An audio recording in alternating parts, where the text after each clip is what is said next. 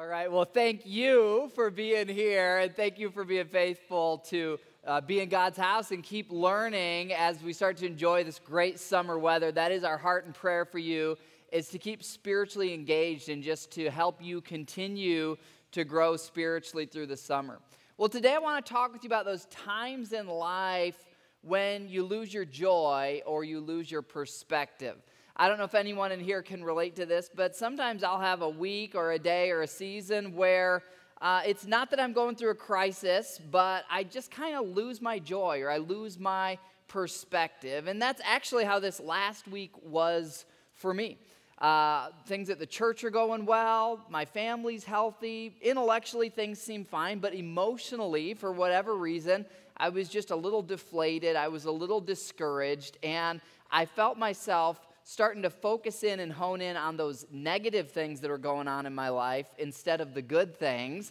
And whenever that happens, my attitude starts to kind of get lower and lower and lower. I don't know if that happens to anyone else ever, but that happens to me sometimes. And so the question we're asking today is this: when difficulties press in on you, whether they're major crises or just a time like I described where you just feel yourself losing your perspective and your joy, how do you restore your joy?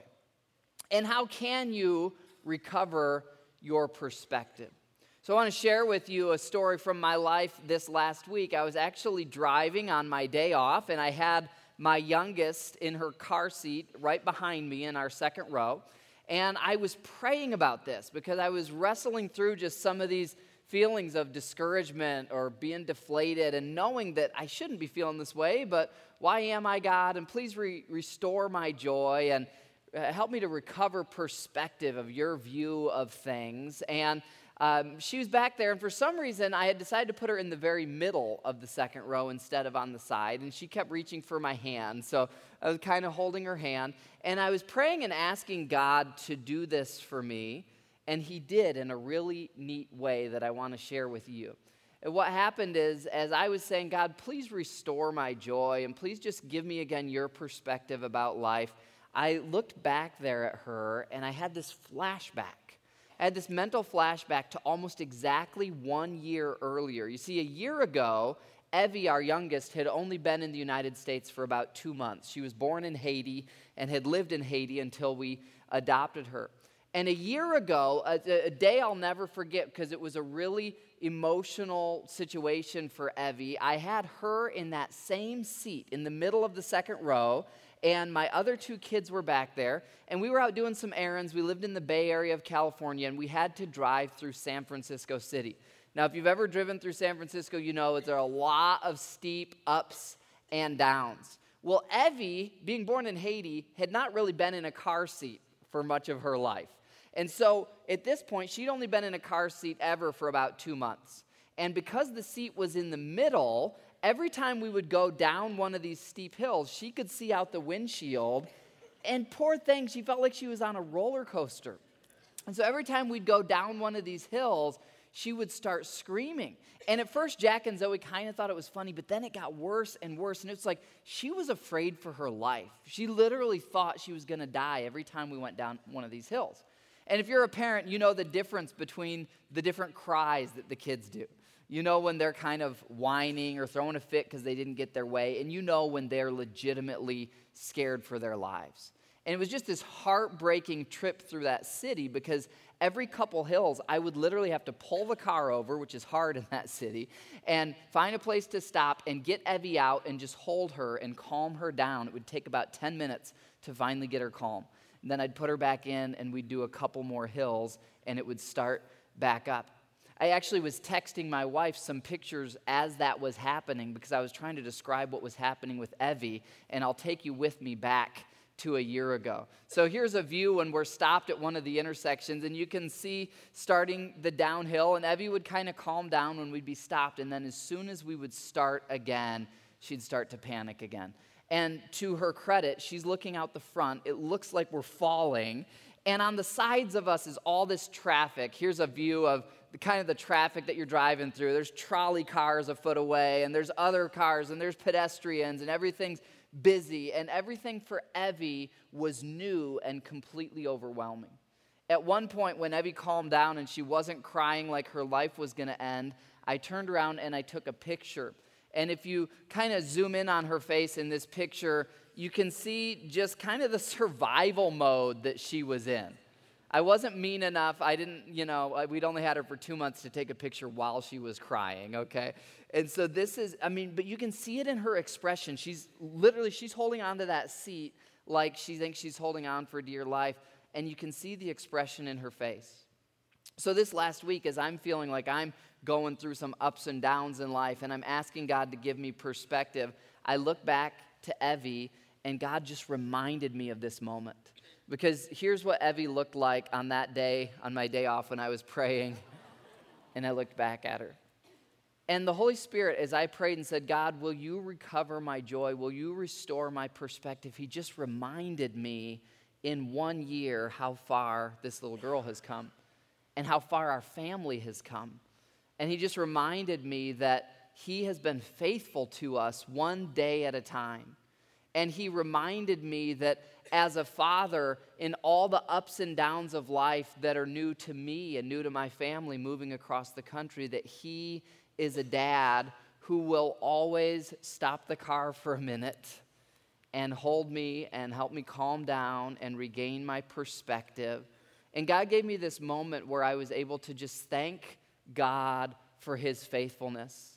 And as I thanked him for his faithfulness, I was able to regain my perspective and realize, you know what? 1 year from now, the things that I'm going through and the things that you're going through are going to be like San Francisco was for Evie a year ago. It'll be one more story in our past that, yes, it was hard, but it's one more story of God's faithfulness in and through the difficulties of life. So how do we restore our joy? Well, I want to take you to an answer from a man of God who's writing from a prison cell. Paul the Apostle was imprisoned for telling people about Jesus. And here's what he writes in Philippians 1, starting in verse 3. Paul writes, every time I think of you, I give thanks to my God. Now, I just want to pause and think about how significant this is. Because Paul's in a prison, and he could be thinking about how heavy the shackles are on his wrists. He could be thinking about how mean the guards are. He could be thinking about how terrible the food is or the lack of food. He could be thinking about the fact that every time it rains, the floor gets muddy underneath his feet. He could be thinking about the fact that he's wrongly imprisoned. He's just trying to make the world a better place and tell people about Jesus, but he's wrongly imprisoned. He could be thinking about a lot of things, but he's choosing to think about other people. And he's choosing to think about those people who have helped him in life. He says, every time I think of you, I give thanks to my God. And then he says this in verse 4. Whenever I pray, I make my requests for all of you with joy. So Paul, sitting in a prison, is one directing his thoughts to pause and reflect and think back, how has God been faithful to me? And then he's thanking God for the people God has used. He's praying for those people. And as he does this, he's filled with joy. The Spirit of God gives him joy right there in his prison. And here's a very simple takeaway that you can take for your life today. How do you recover joy? Well, you recover joy by thanking God for specific people who have helped you. Recover joy by thanking the specific people who have helped you. In fact, why don't we do a little repeat after me exercise together and take this 2 words at a time, okay? Recover joy. You guys can do better than this, okay? By thanking specific people. All right, you guys are getting it. We recover joy by thanking specific people. You see, this was not some generic thought exercise where Paul sat down and said, I'm going to just think some generic, abstract, happy thoughts. I'm going to try to be grateful. Paul paused, and he thought back on his specific life journey, and he identified specific people who God had used in his life, and then he took the time to write them a thank you note. His thank you note is what we call the book of Philippians. Let's look at verse 1 of Philippians chapter 1. Why is it called Philippians? Well, because there was a city named Philippi. And Paul writes a thank you note to the Christians in Philippi, who are known as Philippians. And that's why we call this book of the Bible Philippians. And it says, this letter is from Paul and Timothy, slaves of Christ Jesus. Now, slaves, that's a Greek word doulos. Sometimes it's translated servants. This is a term that Paul chose for himself. Jesus never called Paul this, but Paul willingly said, I am a servant to the point of willfully giving up all my rights to what Christ is doing on earth. And as negative as a term as that might seem to us, for Paul in this moment, it was a positive term. Because you see, what he's doing is he's taking control of his situation. He's not sitting in the prison cell thinking, oh, I'm a victim. I'm here because the Roman government is unjust to me. I can't control anything in my life. He looks at his situation. He says, I'm here because I've chosen to be a servant of Jesus no matter the consequences in this life.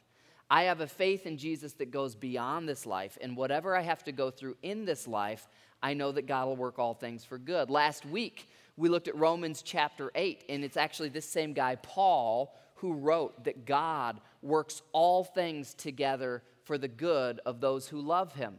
And Paul knew that even being in prison, while that was not sent from God, if he would continue to turn to God and say, God, I will serve you, that God would work it for good. And God did work it for good. Later on, as you go through this letter of Philippians, this long thank you note, Paul's going to say, he has this perspective that God gives him. He says, well, because I'm in prison, I get to tell the prison guards about Jesus. And because I'm in prison, other Christians are getting more bold to go out and talk about Jesus and not be afraid of getting arrested. And because I'm in prison, I get to sit here and write letters to all the churches that I know and encourage them. And because Paul was in prison, we now have a large portion of the New Testament. Paul didn't know how God was going to work it for good, but he trusted that God would. And he said, I'm writing to all of you, all of God's holy people in Philippi, who belong to Christ Jesus, including the church leaders and the deacons. And he says, may God our Father and the Lord Jesus Christ give you grace and give you peace. And then Paul says, the verses we looked at, every time I think of you, so I pause and I think of you, in those moments I give thanks to my God. And whenever I pray, I make my requests for all of you with joy. For you've been my partners, verse 5, in spreading the good news about Christ. And this is notable because what Paul's doing now is he's saying, here's why I'm thankful for you.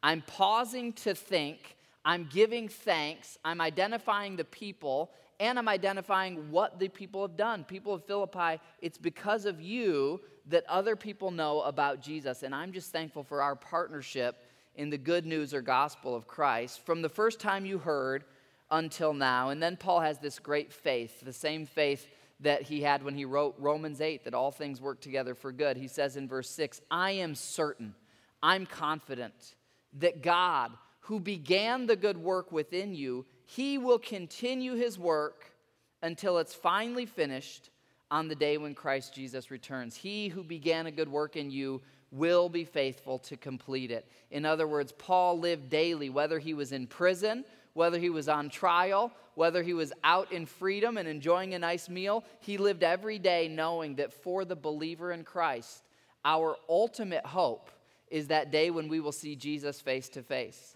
And we will open our eyes and we'll either see Jesus descending through the clouds or we'll wake up above the clouds and we will see our Creator face to face. We will be completely united with him in a place where there will be no tears, no pain, no conflict, no problems, no worries for all of eternity. And Paul says to these Christians, as I thank God for you, and as I reflect on how you've helped me, I'm confident that the same God who started working in your life, he's going to be faithful to keep working in your life right up until that moment that you see him face to face. So what are we learning?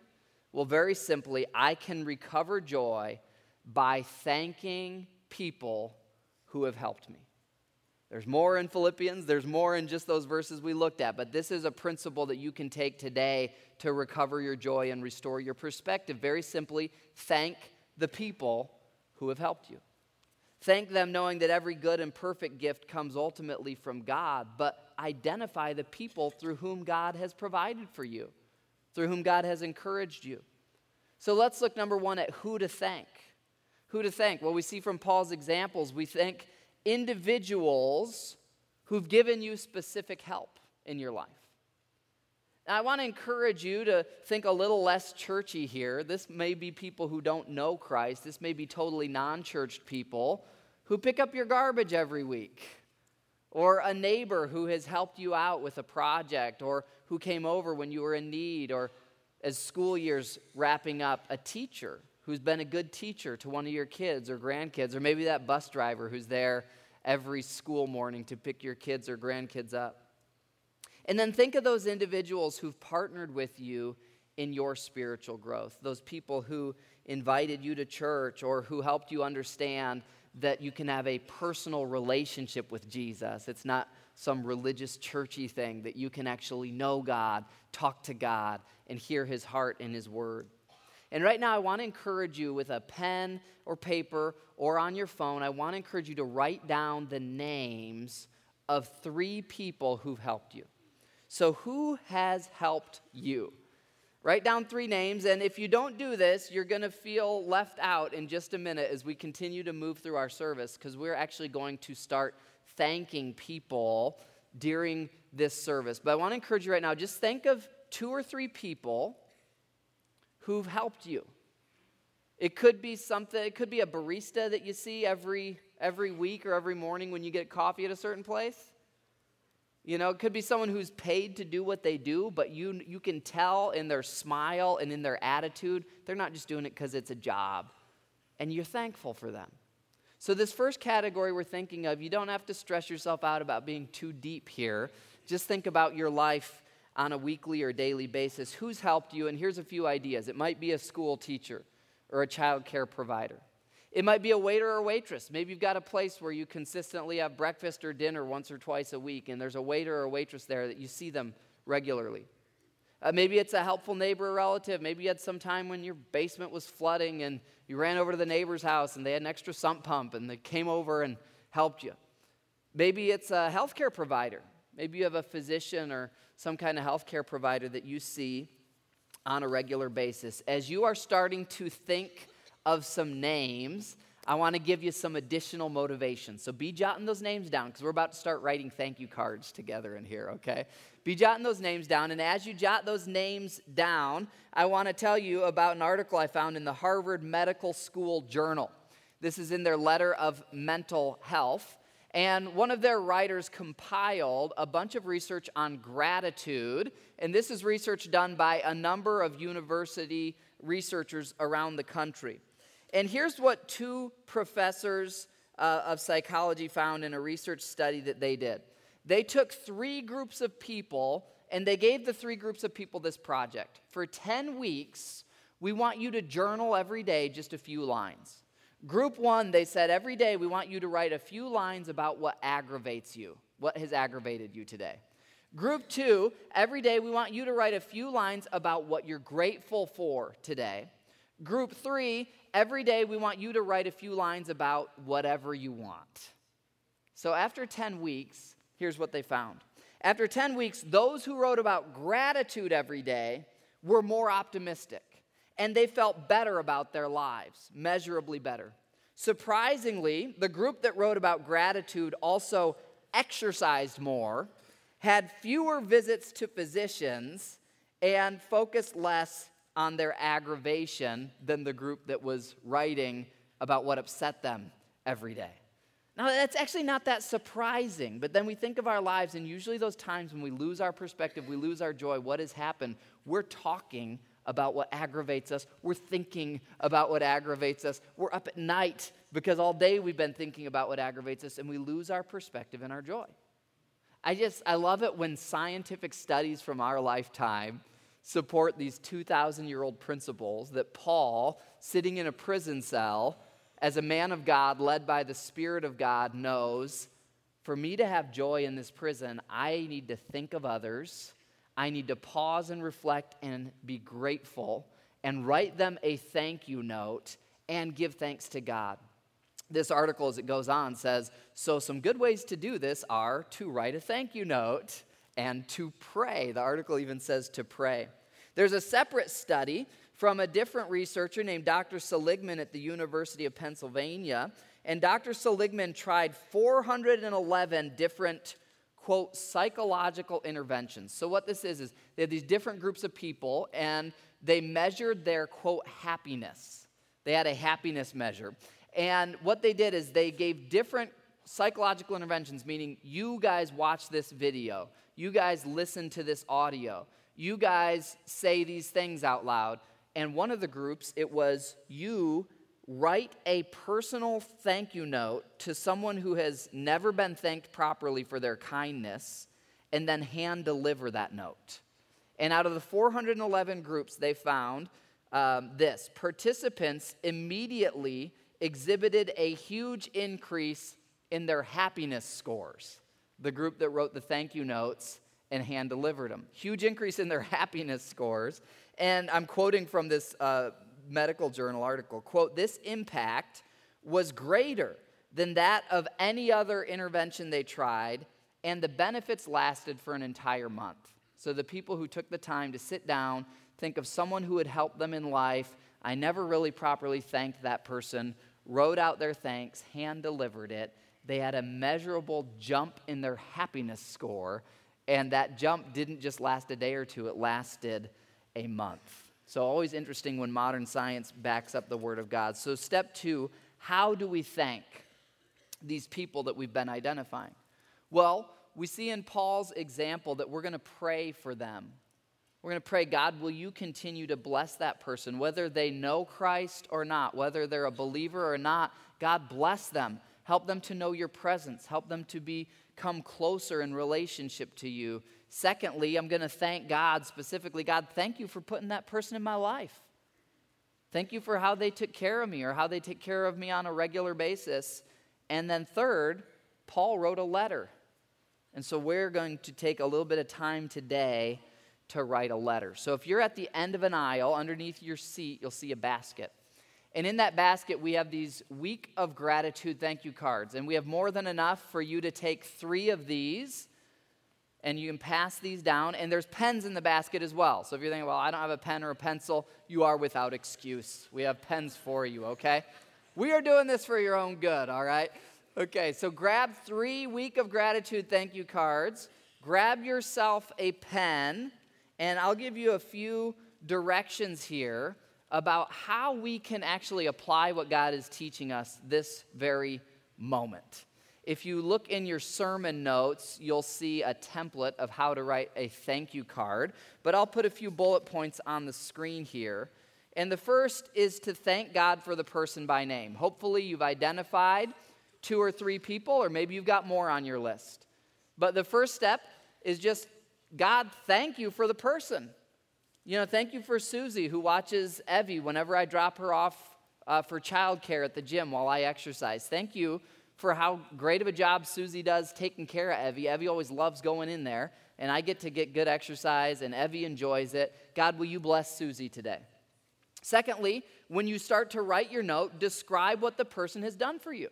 So, dear Susie, thanks for taking such good care of Evie whenever I come to the gym. She loves seeing you. She looks forward to it every time. And then describe that you are thanking God for that person and praying for them. When I was a journalist, I worked with very atheistic, agnostic coworkers who did not believe in God. They were the least religious people, anti-religious people, most anti-religious people you could find. They were never offended if I said, I'm thanking God for you today and I'm praying for you today. Okay, so you can write that in there. Dear Susie, thanks for taking such great care of Evie whenever I come in. She always looks forward to it. I can tell you really put in extra effort, and I'm thankful for you. And today, I'm thanking God for you today, and I'm praying for you today. And that's it. That's a thank you note. It doesn't have to be eloquent. You're not going for a Pulitzer here. It doesn't have to rhyme. It doesn't have to be a poem. It's just short and sweet, and it's from the heart. So I'm going to give you a little bit of time right now to get your first 2 or 3 written. You've got a pen. you've got your 2 or 3, and I'll be writing a couple up here while we take a few minutes. All right, I hope you feel your perspective and your joy starting to rebirth themselves. The power of pausing and thinking back on God's faithfulness and thanking the people God has used in his faithfulness and praying for them and physically writing to them.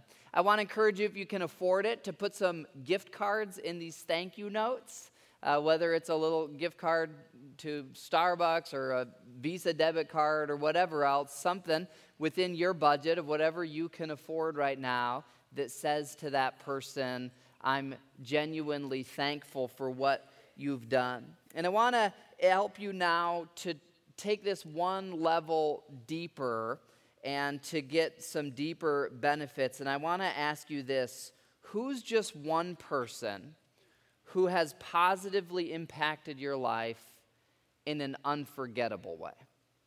So we've thought of those who help us regularly, and maybe you've already gone here, but if you haven't yet, who's one person, one specific individual who has helped you by, maybe they introduced you to Christ, maybe they invited you to church, maybe it's a person who positively helped you at a key moment in your life. And we're not going to take another 5 minutes to write the cards, because if you're like me, you might want to spend a little more time on this one. But I want to encourage you to start writing down the names of those people in that group.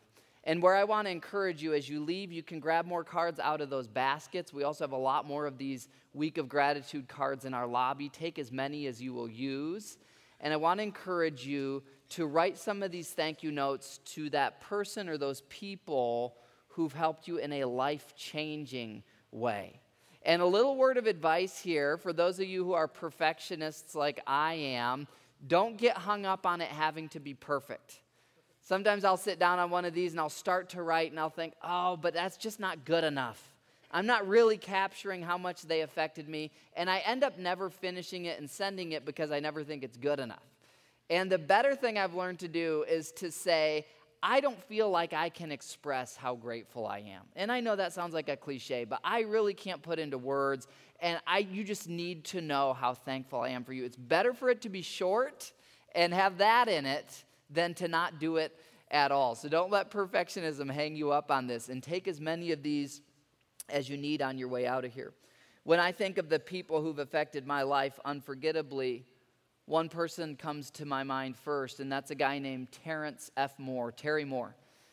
Terry Moore is actually a hospital CEO in the area where I grew up in Michigan, and Terry, for whatever reason, when I was in high school, reached out to me and said that he believed in me. And so I grew up in a family that was a good family, but a family that was not really forward-thinking about my education or my future. And when it came to college, there wasn't really much thinking, and there was definitely not any money for going to college. And I'm not complaining about that. I had a very good childhood compared to most people in the world. But Terry Moore saw something in me and believed in me before I believed in myself. And he said, John, I think you're destined for great things, and if you want to come work at my apple orchard, I'll pay you well, and you can use that money to help save up for your college tuition. So I would work doing manual labor on Terry Moore's apple orchard, and he paid me well, and he would just put a little extra on there. And he knew everything that I was making there, I was setting aside for my college tuition. And then when I was deciding what to study, and I thought, well, one of my teachers told me I could be a writer, but I am not that good at grammar. It was Terry Moore who said, be a writer, do it. Major in journalism, you'll be good at it. And he encouraged me. And then he'd check up with the university I attended. And not all the time, but every once in a while, I would go into the finance office to make another payment on my tuition and find out that Terry Moore had already paid $2,000 or $4,000 on my tuition. And because of Terry Moore, and there was a lot of hard work as well, but because of Terry Moore, when I finished my undergrad in journalism, from a family that had $0 set aside for me to go to college, I graduated without any debt, and I was able to start in on a career. Terry Moore changed my life. And so every time I see him, I tell him that. And I want you to just think back in your life It might just be a teacher who encouraged you when you thought you weren't a good student, but they said that you were. It might be a coach. It might be a great aunt or some distant relative who provided for you at a key time. Think about these people who've helped you unforgettably. And as you take the time to write those week of gratitude notes at this level, you're going to find a deeper and deeper return on your investment of, one, encouraging them, two, reminding yourself that it's God, your Father, who's looking out for you and providing for you, and three, there's this trail of people in your life, if you'll pause and take the time, who have helped you throughout your life. So how do we recover joy? Very simply, we recover joy by thanking the specific people who have helped us. The people in our daily lives who do the smaller things and the people in the unforgettable, life-changing things are all proof that God is fighting for you, that God is providing for you, that God is protecting you and looking out for you, even in a world where things are broken and imperfect. So if you would with me now, I want to just close with a thought exercise. And if you would close your eyes, no one's looking at you, so don't feel like you need to be nervous or anything. And with your eyes closed, I would like you to put your hand on your heart and get it to where you can feel that heart beating in your chest. And in your mind, just say thank you to your Creator. Thank you for breathing life into my heart. You know, He breathed life into that heart of yours to begin it beating back when it was smaller than a dime inside of your mother's womb. And your Creator has been breathing life into your heart every minute of your life. When you've been sleeping, when you've been running from God, when you've been running to God, He has been unfailingly faithful. Thank Him that your heart is beating right now.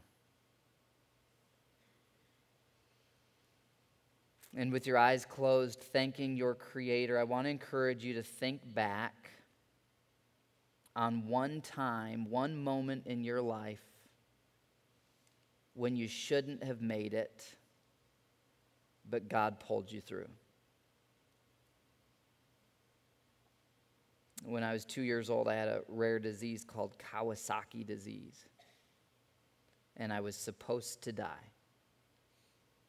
But my mom loved me so much, and she rallied her whole church, and they all prayed, and God healed me. And as a 2-year-old, my heart kept beating. Think of a moment in your life that you're grateful for,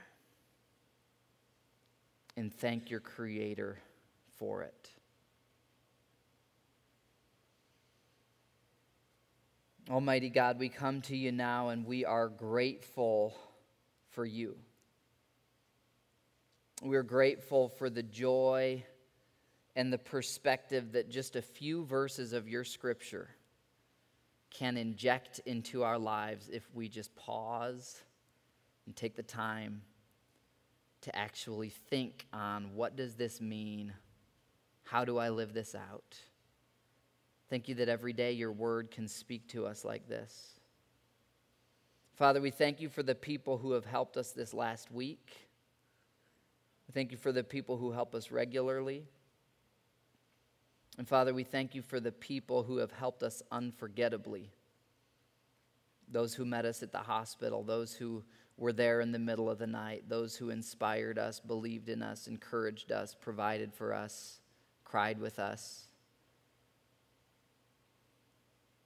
Father God, I thank you for every beating heart in this room. And I thank you for the good plans that you have ahead for us. And God, we just ask you today, would you continue to restore our joy, restore our perspective as we see life as it is, that you are in control, that you are good, that you are providing for us, and that a year from now we will look back on another 365 days of your faithfulness. Help us to know gratitude today in a way that connects us to you and connects us to others. We pray it all in Jesus' name. Amen.